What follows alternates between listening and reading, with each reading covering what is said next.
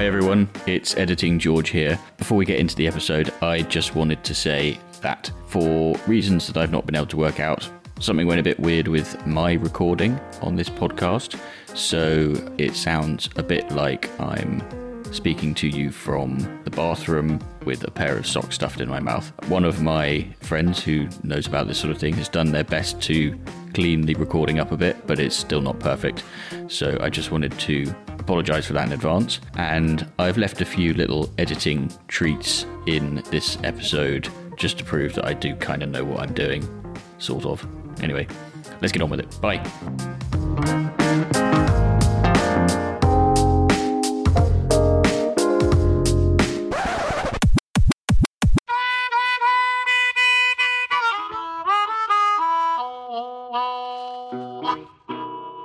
Hello and welcome to the Guns on Pegs podcast. My name is George Brown and I'm the editor at Guns on Pegs. I'm joined as usual by Chris Horn, Managing Director of Guns on Pegs. Chris, by the time this goes out, the season will be a dimly fading memory. How are you feeling about the season we've just had now that you've had a bit of time to reflect on it? Well, we've had a few days to reflect on it and it's already a dimly fading memory. Getting itchy feet. Don't you find that you just need a few things in the diary, like not too far ahead to look forward to? That's what keeps you on your toes. But in terms of this season, God, it was a weird one for me. I mean, God, thinking right back. So I had a really, really good start. September, October, quite busy. Baby, 2 months out. Yeah. Really busy January. So, I mean, as seasons go, to be honest, it's got to be the best for that reason alone. But it was a lot of fun. A lot of fun. How about you? Yeah, I mean, I'm quite looking forward to a comparatively quiet February. I'm quite enjoying not having too much on and not being charging off around the country. Not that it wasn't great, but yeah, I'm sure that by the time March rolls around, I'll be itching to get out and do something. And there's still lots of pigeons about, so they need sorting out.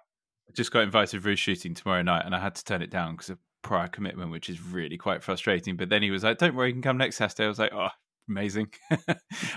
But I reckon that our guest is going to enjoy a quiet February more than you are, or need it more than you are, at least. Probably. Why don't you tell us who's with us today then? So indeed, yeah. So our guest is a sort of all-rounder in the shooting world. He's a game farmer, a shoot manager, and he's got a shoot supplies business as well. So he's from Gloucestershire. He's a real character.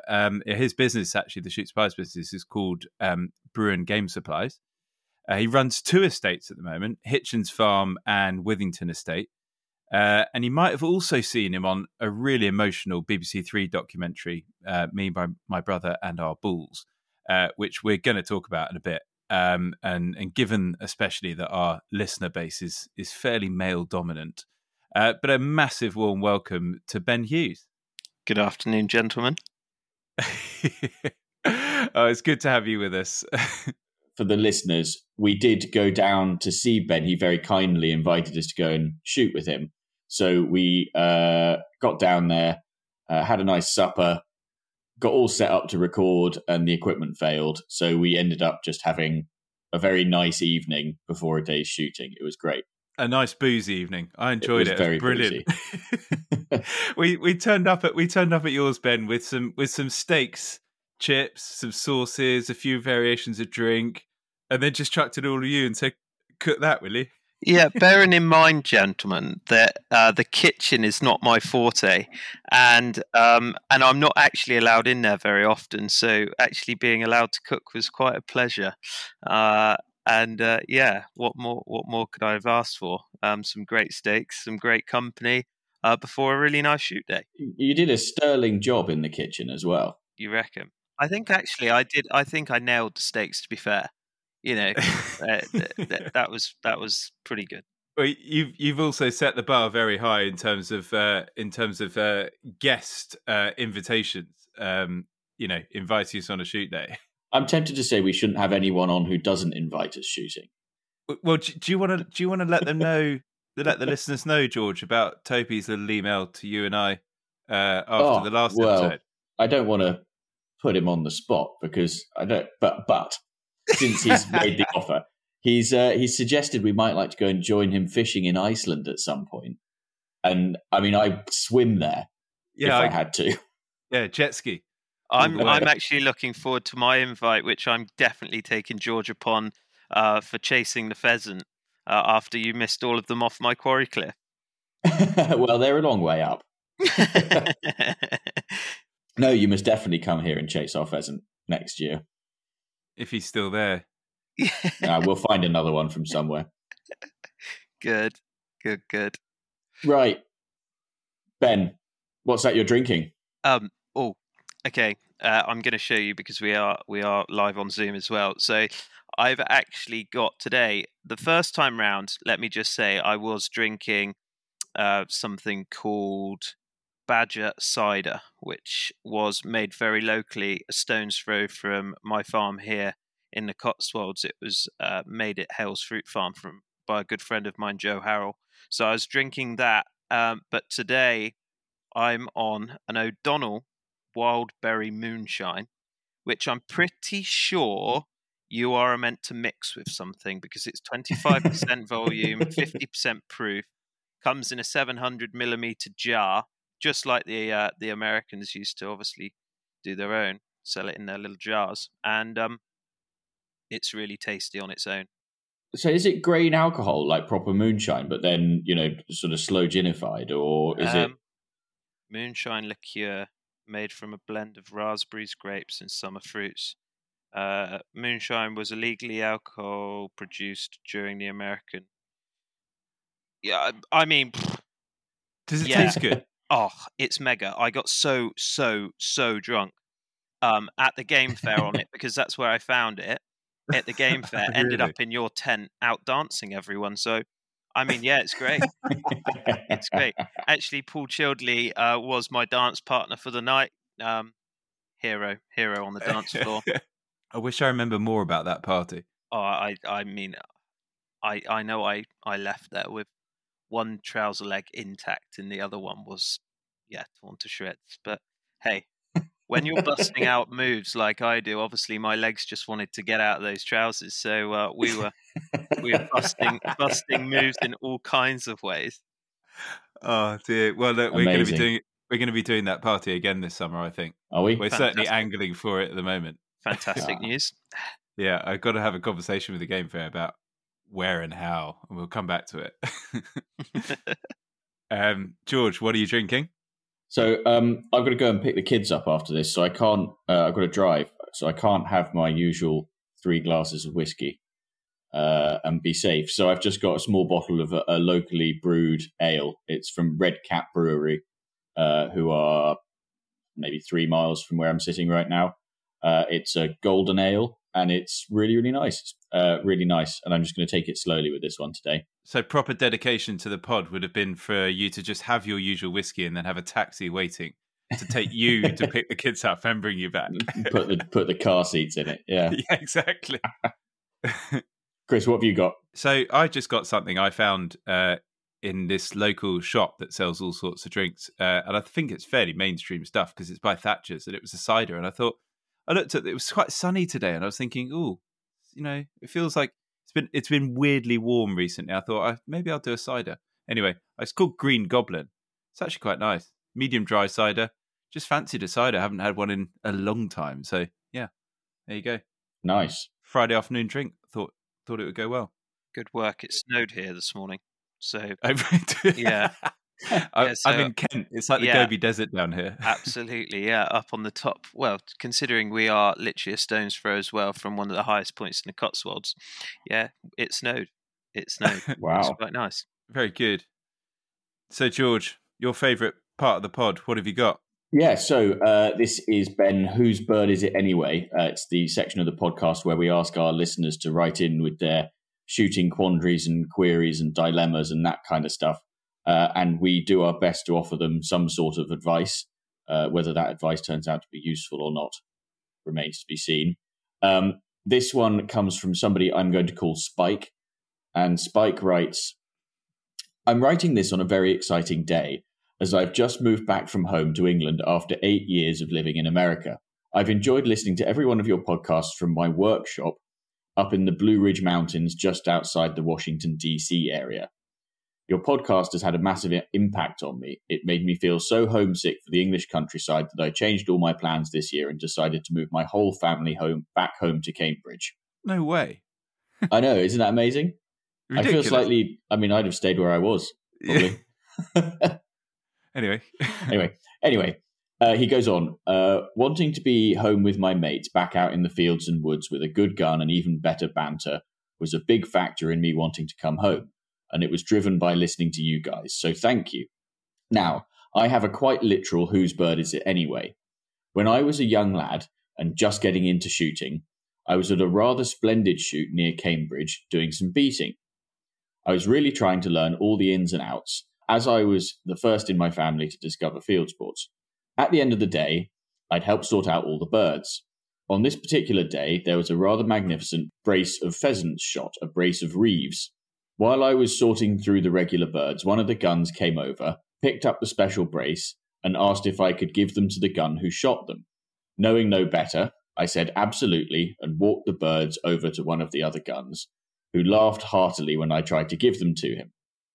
He claimed they were not his and sent me to another gun, who also found the notion of receiving these special birds very funny and sent me to yet another gun. Eventually, someone did take them, and I went off and found the keepers and asked what was so funny about it all, and find out whose birds they were anyway. Well, the keeper didn't find it funny at all, and I got a bit of a tongue lashing, and was told that only the keeper gives birds to the guns, and what I'd done was totally out of order. 17-year-old me was heartbroken over making such a big mistake. I found out the next week that there was a rather hefty fine connected to those birds. The guns were playing tricks on each other over who'd shot them and who would then pay the fine. The keeper was mad about it for weeks, and I tried to avoid the guns for a little while after that. So the advice I'm hoping you gents can give is some best practices for beaters new to the game, so they don't get in trouble with the guns or the keepers like I did. Also, was I wrong to have listened to the guns in the first place? What should I have done differently? It doesn't sound like you could have won, does it? No. It's a proper whose bird is it anyway? Whose bird is this that I'm holding? It's the first one we've had. So, Ben, this is, you're You're the one going to throw this on to me, aren't you? You're the one that runs some shoots around here. You must be giving advice to beaters all day long.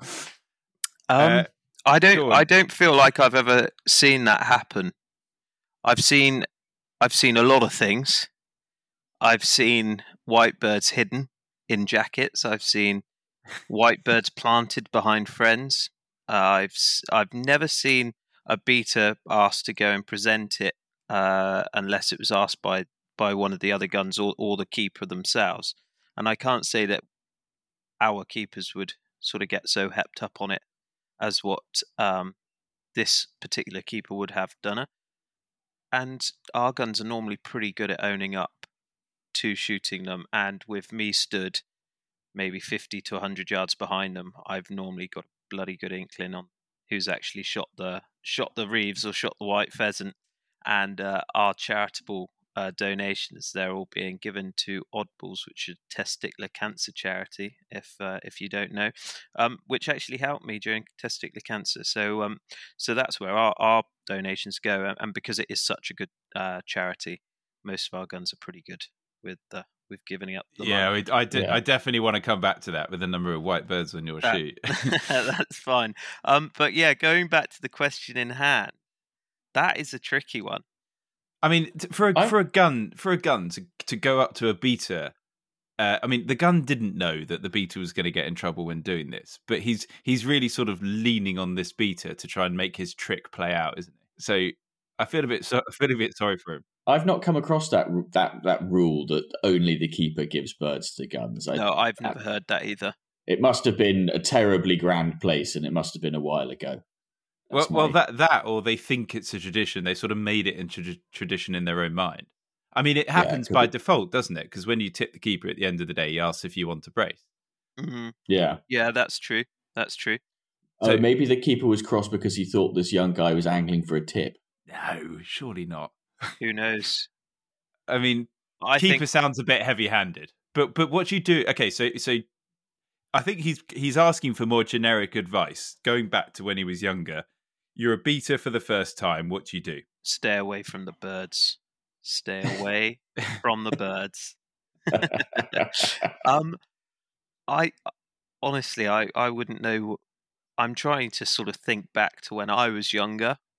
I used to drive the game cart on the next door neighbouring shoot to our shoot here, and you just potter along. And at the end of the day, I used to ask guns if they would like a brace of birds before I went back to the chiller. So, was I doing the wrong thing all those years, asking guns before I take these back to the chiller, sir? Would you like a brace of birds? Yeah. And no, thank you, young man, was normally the common thing. And then one gun would, yes, I'll have a few brace, please. And they take what they would off the game cart, and then off I'd trundle back to the chiller to hang all the rest. I never got in trouble. So I think. What about if you're going beating though for the first time? I do think there's some sort of cardinal rules though, aren't there? I mean, absolutely listen to the keeper, right? You can, Yeah. If the keeper says something, how high, that type of thing. Yeah, definitely. Just listen and do what you're told, and if you don't understand, and be really good at understanding what a straight line looks like. we had a beater come 2 years ago for the first time, and he when our head keeper told the line to stop, he stopped but didn't start again, and we didn't see him till the pub afterwards, and we lost him on the second drive. he must have thought something was going on after about an hour of stood there. Like he's standing there for an hour. Well, I think I'm trying to think back here. So I think what I used to do was I'd go and stand near one of the older members of the beating line who'd been doing it for ages and make sure that I was the sort of next one along walking through the wood to him. And then you kind of just copy his every move and you can't really go wrong. I think I'm fairly certain that's what I did. Absolutely. Yeah, he was particularly helpful actually, which was quite nice. And you've got to find the helpful one amongst them. I think it's also, it's like the rest of shooting. Everybody's friendly and helpful and keen to see new people getting involved. So if you turn up in the morning and go, this is really exciting, it's my first time out beating, someone will take you under their wing and they'll say, you stick with me, lad. You'll be all right. I'll make sure everything goes okay. I think that's probably the best bit of advice, isn't it? Yeah, but also, I suppose, probably stay out the way of the keeper unless he's really wanting you for something, because some of them can get really stressed on a shoot day, especially when it's not going right. And if you're a young beater asking too many questions, you get the brunt of the exactly. anger. Yeah. So, okay, I think do what I remember doing, which is go and find an older beater who's been there and done that. Stay clear of the keeper. Don't offer guns, birds out of turn. Basically, just don't speak out of turn at all. We're making it sound quite scary. It's not at all. Yeah, I don't think it's scary at all. I think, just ask questions when it seems to be an appropriate moment to ask questions. If you can see someone's gone purple in the face, don't ask them a question at that moment. And there's always going to be someone around who's willing to help you to learn and be pleased to help you to learn, I think. Yeah, and don't walk up to the gun at the end of the drive and ask why you missed that whatever bird you saw. I did that a few times to you guys. Apologies. Yeah, that's okay. I'm expecting it. A more appropriate question for me this season would have been, how come you hit that one? Because it's been such a rare occurrence. We had a message after the podcast shooting day saying that this was a media front that George was a shit shot. So Ben can confirm that I'm dreadful. I wouldn't say dreadful at all. You shot really well on the second drive at Ben's. Yeah, no, I had a very nice time. You did well. You did well. Right, Chris, you got an unpopular opinion for us? We do. This one comes from someone that George has named Alfie. And he writes, shooting seasons for reared birds are stupid. The seasons were designed to protect wild broods, which is surely a moot point on an estate where 99% of the birds are reared and released. We should do away with the seasons for pheasants and redlegs everywhere, except those where a preponderance of wild birds can be demonstrated. Oh, dear. I swear you've just picked the hardest possible things for me to get involved in today. I mean, that's a tough one, Ben. That's yeah. Do you want to bring out your scientific knowledge now? Let me put it like this: would you be happy if the season was still running right now? God, I'm going to add to the unpopular opinion. I think, personally, with the milder sort of weather in which we're having at this moment in time, if you had the weather we had this morning, would have been more like the weather you would expect in sort of November, December time. Yeah. So I would say yes, it wouldn't hurt for the seasons to be pushed back a month, because we seem to have harsher weather in February and March than we do in November, December now. However, I think I'm just fueling the fire here a little bit more for everyone who's going to be shouting it down at the radios or at their computer screens listening to this, saying, "What does this kid know? He knows nothing." But I have never ever seen a partridge pair up in February, and it's it, it's not the weather. But then you see the cockbirds, like I'm looking out my living room window now, and there's two cockbirds which are showing their colours to each other, and you think, okay, well, that's probably just from having such a mild winter that they're getting all the wrong signals anyway. Um, and to be fair, my goldens, my ornamental pheasants, which are in the barn, have started laying eggs already now, because it's obviously warm enough in there, and obviously we have left the lights on by accident a few nights on the trot, and so they think the days have drawn out, so they've started laying a little bit. But it's just odd, the weather that we're having at the moment. But I do think that the seasons, yeah, they could be altered, but I might be speaking out of turn. Well, no, you're not the only one that's. Do you remember during lockdown when we sort of lost months at a time?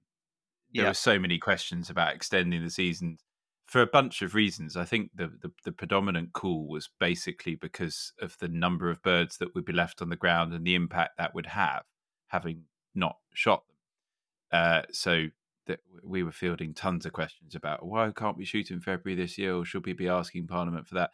Before I get onto that, George, what do you reckon? I think that our correspondent has probably missed the point slightly, which is, yes, the seasons are there to protect wild game bird broods and look after wild game birds, but it's also about the disturbance in general for all of those nesting birds, right? There's more to it than just the game bird side of it. I think that, all those birds that are going to start nesting over the next few months, I think they need as little disturbance as possible. And if you've got beaters and dogs crashing through a wood, it's probably not terribly good for them either. No, you're absolutely right. This is not just about game birds. See, I mean, yes, the immediate thought, seasons are there for game birds because they pair up, but there's a lot of other things happening at the same time. I think the biggest issue here is that this point is actually not worth discussing. And that was my response to everyone during 2021 January, whenever it was, or the 2020 season.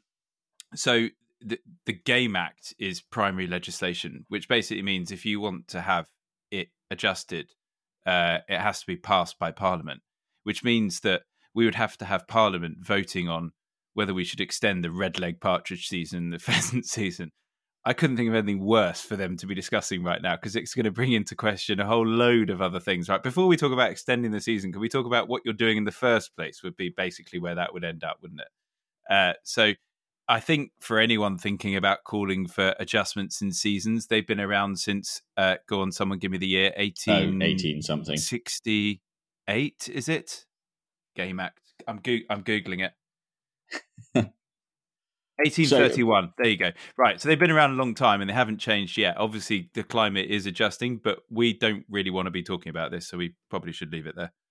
Yeah, I mean, it's unlikely to get parliamentary time, I think. Well, it's not going to at all, is it? It's going to be laughed out or taken on in a different way. So, it's an unpopular opinion. There are quite a lot of people with that opinion, though, but I'm glad we've addressed it, because the point is, I don't think a lot of people who had that opinion during the lockdown year realised that it just wasn't worth going after. Yeah. Anyway, thanks, Alfie. Yeah, it's a good one. I like it. Okay, so Chris, finally we've got Shooting Heroes. It's our new feature. Like we said before, we've had huge numbers of these in, so we've got plenty of them to get through. But Chris, will you read this episode's Shooting Hero nomination out, please? Absolutely. So this one comes from Jamie of the Coombe Farm Shoot, who writes, I heard about your shooting unsung heroes, and we definitely have someone worthy of the prize. We're a small DIY shoot where we take a bag of 15 to 25 birds, and all the work is split evenly between the various syndicate members. That is to say, split evenly between everyone as long as Tom is included. Tom is the unlucky sod who lives closest to the shoot and has a wonderful Land Rover Defender pickup, which, for one reason or another, has become the primary work party vehicle, feeding vehicle, gun bus, beaters wagon, and general party bus. So when Tom joined our shoot, there were a number of other vehicles suitable for carrying people and heading out into the fields without being rescued by a tow rope. As the syndicate members have changed and the world has moved on in terms of the cost of running these vehicles, more people have been led to family cars with the notorious 7-year warranties. Tom's is now the primary shoot vehicle with occasional support from guests. Anyone who has owned a Defender will know it's not just the extortionate annual tax on the vehicle, nor the scary rises in fuel that is the main cost that keeps it on the road. Instead, it seems to be the cost of constant maintenance and replacement parts required that helps define the character and charm of these iconic vehicles. Although they're an absolute workhorse in the field, it takes a lot to keep them going. And I think this would be a great nod to Tom and his Land Rover to let him know how much the rest of the shoot appreciates his support as one of the linchpins keeping our syndicate going. That's why we put this feature in, isn't it, George? That's awesome. Yeah, that's absolutely perfect. Yeah, really nice. Absolutely. Tom can have a pair of garters. He deserves them, clearly. Well done, Tom. Yeah. Class act. And if he's sensible, he'll get rid of that Defender as quickly as possible. Get a Polo or something, so somebody else has to do all the work. Sounds like he sort of needs a long pair of steel garters just to tie them around other cars and drag them out the whole time. Ben, I was just going to say, is there anyone on your shoot you want to give a shout out now? You've got an opportunity. Anyone who deserves a bit of praise for being kind of a bit like Tom?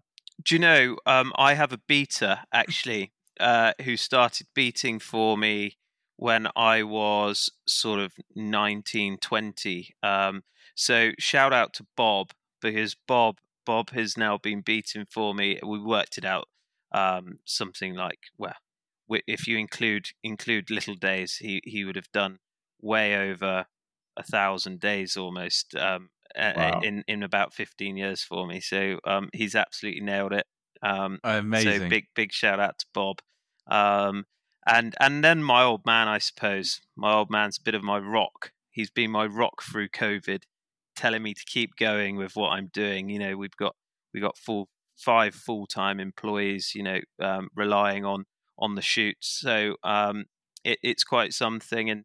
And Dad, bless him, had a bloody knee replacement halfway through October, and was back out doing an end of line job up hedgerows and on stop only 5 weeks after his knee op. So yeah, big shout out to the old man as well.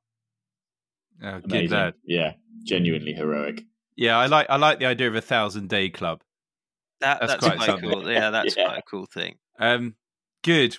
Right, so Spike and Alfie and Jamie and Tom and now you, Ben, are members of the most noble Order of the Garters and will shortly be in receipt of a set of the very exclusive Guns on Pegs podcast Shooting Sock Garters. If you have got a shooting confession, quandary or query that you'd like us and our guests to help you with, or if you've got an unpopular opinion or a shooting hero who you'd like to share with us, drop us an email to pod@gunsonpegs.com. Right, Ben, we need to talk about the shoot. I mean, obviously, we've mentioned already that you're a top guest. You're in the top 3, that's for sure, for inviting us shooting, both of us as well. So we must thank you very much for that. But before we talk about it, tell us a little bit about the shoots that you run and what you've got going on there. So we've got 2 shoots here in the Cotswolds. We're actually looking to take on another one potentially this year, which is quite exciting. And basically, yeah, we do a mixture really of mixed days and pheasant days on Withington Estate mainly. They're mixed days back here at home, and as you guys know, we give a good family feel to our days, as opposed to sort of, you're not on a conveyor belt, so to speak, which some teams might feel like they are when they go on to a shoot which does more than sort of 10, 15 days a year. We still hold that family feel, and that's a massive thing for us. So mum, bless her. Yeah, she should be one of my unsung heroes as well, I suppose, because bless her, she did 81 shoot days worth of food this year. Wow. And God. she hit the ripe old age of 70 as well this time. So she's doing really well, bless her. And yeah, so we just keep pushing on each year. We're actually going to downsize the number of days on both estates this year. It got quite grueling towards the end of the season because we had quite a lot of days which we had to carry through from COVID. And so that meant a lot of pressure on the ground, a lot of pressure on the boys, and a lot of pressure on myself and the family as a whole. So we are going to downsize the amount of days, but just upscale a little bit on the amount of birds shot per day, which isn't by a lot, sort of 25 head or between 25 and 50 head each day. But it just means getting rid of sort of the 150 bird days. Unfortunately, with all the price increases this time, they're almost not becoming viable again. And I saw that sort of going back 5 years ago when we used to do 100 bird days. They became unviable, and nobody really wants to pay £5 extra per bird on a 150 bird day to make it sort of viable for the estate to do it. So unfortunately, we are sort of going through our customers from last year and just at the moment sort of getting them on board with next season and seeing if they would like to carry on and go slightly bigger on their days. It's going to be tough, isn't it? You've touched on a really interesting point there, though, which is I think probably there's a lot of people out there who don't really know about how it is that you arrive at the cost per bird. Now you run the whole operation with the game farm right the way through to the end product. Yep, correct. So what are the things that are driving this increase in costs over the coming 12 months? Okay, so for example, a 47 kg bottle of gas last year was £48. This year we're looking at £56, £57. So close to sort of, an £8 increase there. And an £8 increase on a bottle of gas means it's almost, I think I worked it out the other day, about 7.5% increase in gas. We're looking at food prices going up as well by similar. And when you look at everything going up by a very, very similar margin of 7.5%, well, that 7.5% has to go on top of your shot game price. So we've actually we're increasing by between 5 and 7.5% on most of our game days this year. And also chick prices have gone up this time. It's a really tricky subject, and every time I speak to one of my sort of customers who have been with us for such a long time, to try and explain to them, I'm really sorry. I know we had a little bit of a price increase last year. This year we're also having a price increase and a minimum bag increase as well, and they almost feel like it's a double whammy this time. But in actual fact, it's very difficult. We've still got our overheads to pay, and nothing's ever getting any cheaper. Yeah. Yeah. 47% of shoots make a loss. That's the last time we surveyed it. Do you know? I think my shoots just about break even, and you're probably thinking now, why the bloody hell are you doing them if they're breaking even? But as my business runs with the game supplies, the rearing and the shooting, they all run as a train track effect. And, somewhere in there, there will be a slight bit of profit, whether that be on the game supplies or the rearing side of things. But I enjoy the shooting side of things just so much that's why I kind of enjoy doing it. Well, I mean, look, we had an awesome day with you, and you're in such a beautiful part of the world for it. I mean, you've got amazing scenery around you and lovely views, and then a good selection of drives on the shoot. You know, you can sort of please anyone, really, can't you? That's what we aim to do. So I don't like calling it an industry. I think we're in the hospitality business. Is Yeah. how I like to put it. Purely because we are putting on an event for a day for a team of guests who would like to come and enjoy their day. And so we are in the hospitality business. And so we give the hospitality feel where they have everything laid on for them, but we can cater for all teams. That presumably means offering really awesome little 11s like the pheasant goujons that your mum offers with the KFC batter. Yeah, we can obviously offer everything from however anyone wants to spec out their day. If they want a day which they primarily shoot pheasants or primarily shoot partridge, we could do that. If they want a mixed bag, we can also do that. But also we have everything where I can also take them to drives where they see lots of birds and they can have lots of shots and it really go for it. And then the slightly smaller drives where they pick through what they want to shoot and also there's something in there for everyone. So as the drives roll on, you know, the more experienced shot can really start picking some nice high ones, and the not so competent people can start really finding their way through, getting a few on the floor, including some white ones.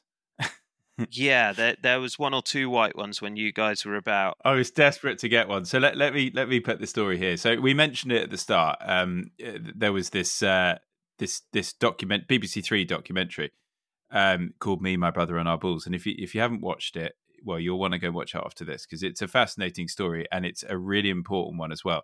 So there's a lot of white pheasants on the ground because Ben mentioned he went through testicular cancer only 3 years ago now, right? Yeah, correct. Yeah, 2019 is when I was diagnosed and had the removal. So off the back of that, one of the ways of generating some cash for odd bulls is to put down some white pheasants, and you put down quite a few of them. But it's a sort of voluntary fine, isn't it? And it really adds to the day. It makes everyone sort of feel quite good about it. You actually, I felt myself, I was stretching my barrels, thinking, I want one of those. I want to contribute to the charity. And it just makes it fun. I was standing with Chris, and he's not lying. He was. I want a white pheasant. He was. Where's the white one? Come on, where's the white one? Well, can I get that one? Oh, I probably better not. It's over my neighbour. That's exactly it. Which a lot of shoots who put a few white ones down, they always have their ways of sort of ordering a fine or what have you. But do you know what? I just asked for a donation, and they don't cost any more to rear than what a normal pheasant does, and we sort of have an overwinter flock here, so I can rear as many as I want or as little as I want. So as it is a charity that is so close to my heart, which helped me when I had testicular cancer, I do make sure we put a nice number of white ones out, which I think between us and the listeners, there was probably about 250 or 300 white ones released this time, and actually they are the ones which you see the most in January, when you guys came, sort of 10 coming out the end of each drive because everyone's picked the stuff around them a little bit. Cheeky, that's not the spirit of it. No, is it? It's not. But Olivia, bless her, she had a couple on Beta's Day, and Olivia being my other half, she's donated, and so it's all good. And we've done really, really well for Odd Bulls. I'm not entirely sure exactly how much we're on, but it's a good few £1,000s, and bearing in mind that we just asked for donations, we've had some really generous ones. It's a nice way of doing it, though, rather than sort of imposing £100 fine on someone that really doesn't. You know, they might be a young guest of someone or something, and £100 suddenly is a lot more than it is to the next person. Exactly. But you've alluded to this story, Ben. I alluded to it at the start that we've obviously got a very male dominant listener base. What you and your brother have been through is an important message to everyone else. And can you recap a bit of the story for us and the sure. message we're trying to get across? Absolutely. So back in 2018, all those years ago now, my younger brother, he did a live examination with Holly and Phil on national telly.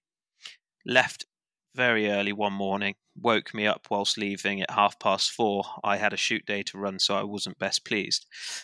Anyhow, got home from shoot day, flicked the telly on to watch the recording. Mum and Dad religiously, bearing in mind Chris and I were both living at home. Chris was between moving house, and I was actually waiting for my house to be built. So we were both at home. I get home, Mum and Dad religiously record everything Chris did on TV. So I watched it, and they said, "You've got to watch it. It's absolutely amazing, and it will help so many people." So I watched it, and I thought, crikey, yeah, that has hit home fairish. And shower, bedtime came. Couldn't sleep because Chris wasn't home. About 1:30, 2:00 in the morning, the door goes, and I hear him creep up the stairs. And I was still awake, so I said to him, "Well done, mate. That was really, really, good what you've done there. You'll help so many people." And something was telling me in the back of my mind, just check yourself. So I copped a little feel that night, and at sort of 2:30, 2:45, I'm then venturing into Chris's room. I'm like, "Is this what we're looking for?" And I found a lump on my testicle, and cut a very long story short, with Mum shouting as well, "What the bloody hell's going down there?" Because Chris is telling me in no uncertain terms to get out of his room. It's 3:00 in the morning, and he wants to sleep. He's been up for nearly 24 hours. So yeah, it all kicked off a little bit in the household, and I got an examination. I took a secondary opinion because I wasn't too sure with the first one. So I went and saw another specialist for a second opinion. And on the 8th of January in 2019, I got diagnosed with testicular cancer. And on the 23rd of January, I had the removal. So it was all very quick because they were a little bit worried at the size of my lump. And as it happens, it was benign at the time, so I was extremely lucky there. However, it was the rarest form of testicular cancer, and if it had become active, they're not sure how long they would have given me, whether that had been weeks, months, or years. Gosh. And so the story developed really from there, didn't it? Because it's become, I mean, twofold. You've kind of had an absolute double whammy. You get dealt with testicular cancer, then the story develops into male fertility, which is just this thing that no one really talks about until you start to have children. And having been through the sort of this recently with my friends, when you're 18 years old, you think, if I kiss a girl, she might get pregnant. And then, wind it on a few years, and turns out it's not that simple. And actually a lot harder. Yeah, absolutely. So we didn't actually know that we were going to go down that route with the documentary. It's sort of a route that found us a little bit. So we started filming as soon as I found my lump. Friends of ours and friends and people Chris had worked with caught hold of the story, and so I wanted to raise awareness as best as we could, and we think we've done quite a good job with it already, and we're continuing to try and do a little bit more. So whilst we were going through that, I kind of told my doctors that I feel tired all the time, so then they start testing my testosterone levels, and now I'm injecting twice a week with testosterone, and I take a tablet a day to just boost my testosterone levels up, because when I tested for the sperm count, it wasn't showing anything in my count. So they basically then tested me again, blood tested me. This was before the medication. And my levels of testosterone, I forget exactly how they measure it and what they measure it in, but my testosterone was down to 2.9, which is the equivalent of a 119-year-old man. And oh my gosh. So now I'm on the medication. They think it's going to start simulating the testy that I have left.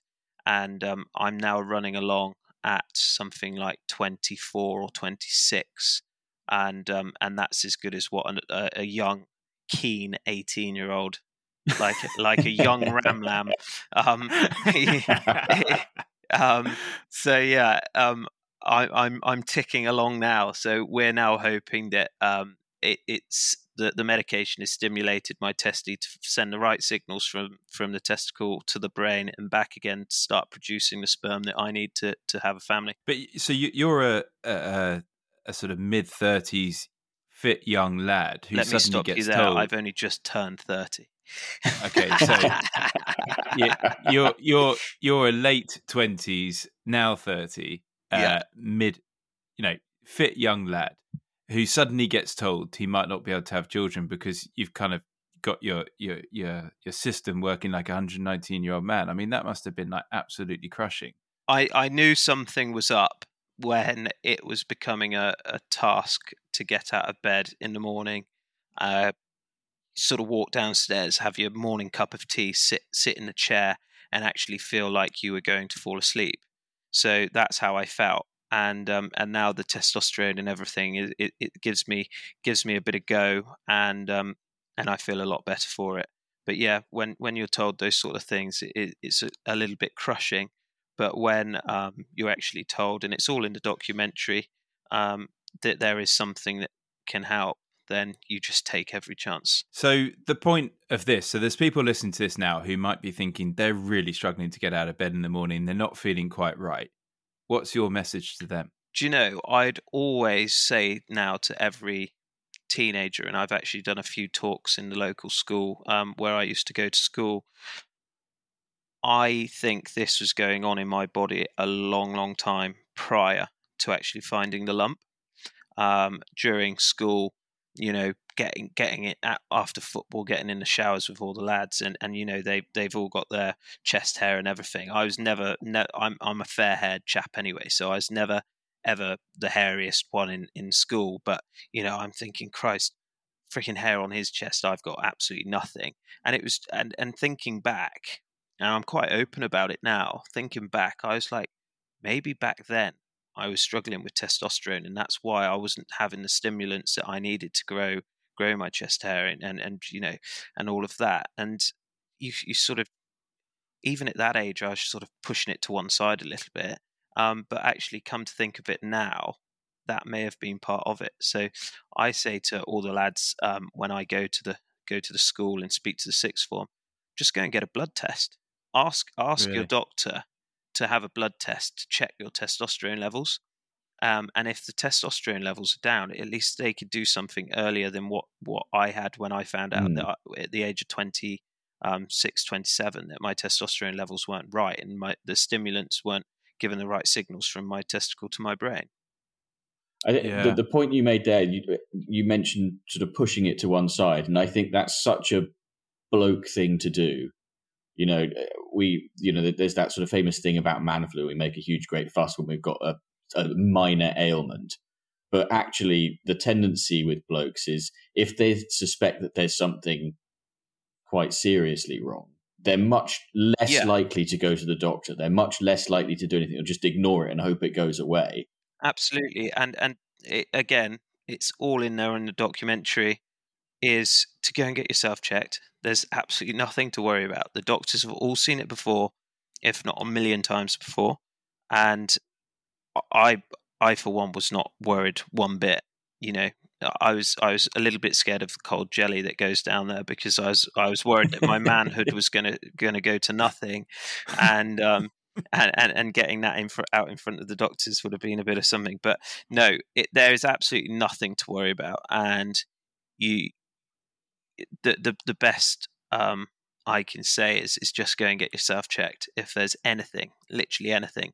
And again, I'm quite active on social media, on my personal account on Instagram. I get asked every day questions, and the amount of people that have come to Chris and I and said how much we've helped, and that they found a lump and it's cancerous, and a couple of them have been stage 3, stage 4, and they wouldn't have known. So just helping people as much as we can is our aim, and to try and save as many lives as possible. And if any of you listeners out there have got a question and you want to ask it in confidence, then please just get in touch, because it will be my pleasure to help. Oh, you're a good man. Well, I'll make sure that we link to your Instagram in the description of the podcast as well. And actually, I'm going to give a message to the listeners right now. If you're a bloke and you're listening to this right now, unbutton your trousers, have a little fumble, a little rummage right now. Brief pause. Start fondling now. George, just don't do it on Zoom, yeah? Yeah, George, what are you doing? You can see my hands. I can't see Chris's. Ben, well, look, I mean, at the end of that documentary, which for anyone who didn't hear it, it's called Me, My Brother and Our Bulls on BBC Three. Stick it in BBC iPlayer. To be fair, BBC Three has now just come live to telly. Just quickly, bit of a shout out, I know, but it's just come live to telly. And if I quickly nip onto my WhatsApp messages, we have got a showing of it back on national telly on Sunday, the 20th of February at 9 p.m. So that's BBC Three, Sunday, the 20th of February at 9 p.m.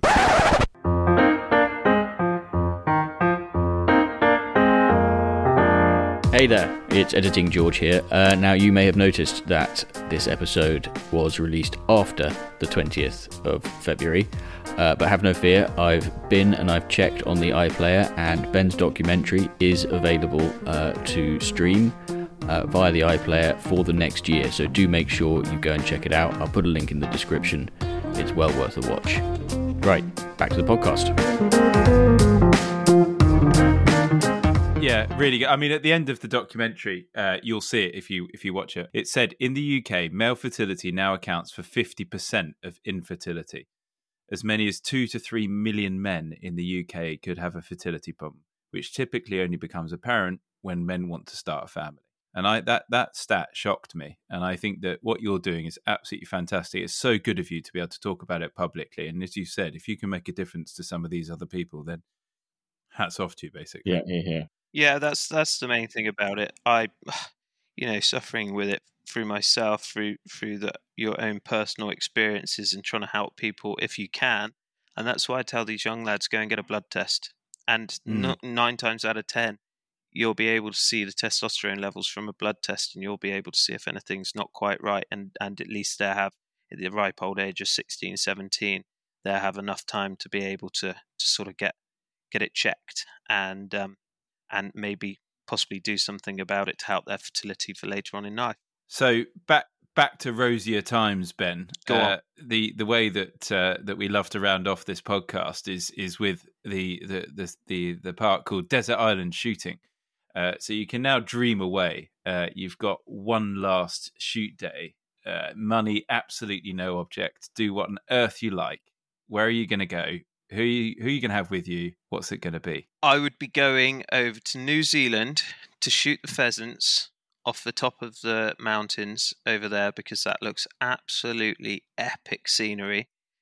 And I would be taking 2 Chinooks full of my friends who are my close buddies, who we're lucky enough to do a huge amount of shooting with each other every year. So John, Jason, Sam, Charlie, Jonna, all of the boys. Don't miss one. I don't think I have. I might have. I don't think I did. But yeah, I'd be taking the boys over there in Chinooks, and it'll be a bit like the scene out of James Bond when we turn up and we're in the Scottish Highlands and the music's blaring out and yeah, we're going to go and shoot some pheasants in New Zealand, I think. I've seen there's an Instagram account, isn't there, for one of the shoots and out there, and it just looks unreal. 26-1. That's the ratio. Lighthouse Station, which is driven shooting in New Zealand. Some teams shoot that at 26-1. That just sounds demoralising. For you, it does. For me, it sounds a challenge. Oh, really?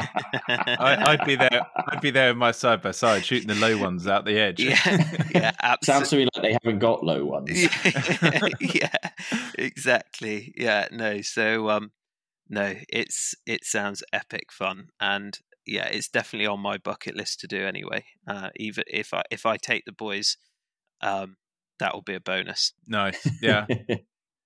Amazing. It's all about being with your mates, isn't it? And Absolutely. And once again, someone has brought that into their desert island shooting in a big way. So well done. Great. Well, thanks ever so much for joining us, Ben. It's been really interesting. It's been really fun. Good. Thank you guys for having me, and I look forward to my garters coming. Yeah, they'll be in the post. Epic pair of sunglasses from you last time. So I think there is a picture of me and Childley actually circulating around Instagram with them on. So your listeners might be able to find them. Great. Right. So before we go, as per usual, there is one final reminder that you can get hands on a pair of the very exclusive Guns on Pegs podcast shooting sock garters by sending us your shooting dilemmas for us to resolve, or by getting in touch to let us know where you've been listening, or by sending us your unpopular opinions, or by nominating a shooting hero. Just send us an email to pod@gunsonpegs.com, and if we read it out in the next episode or any future episode, we will send you some garters. We will be back in a couple of weeks' time with another episode. But until then, thanks very much for listening, and goodbye.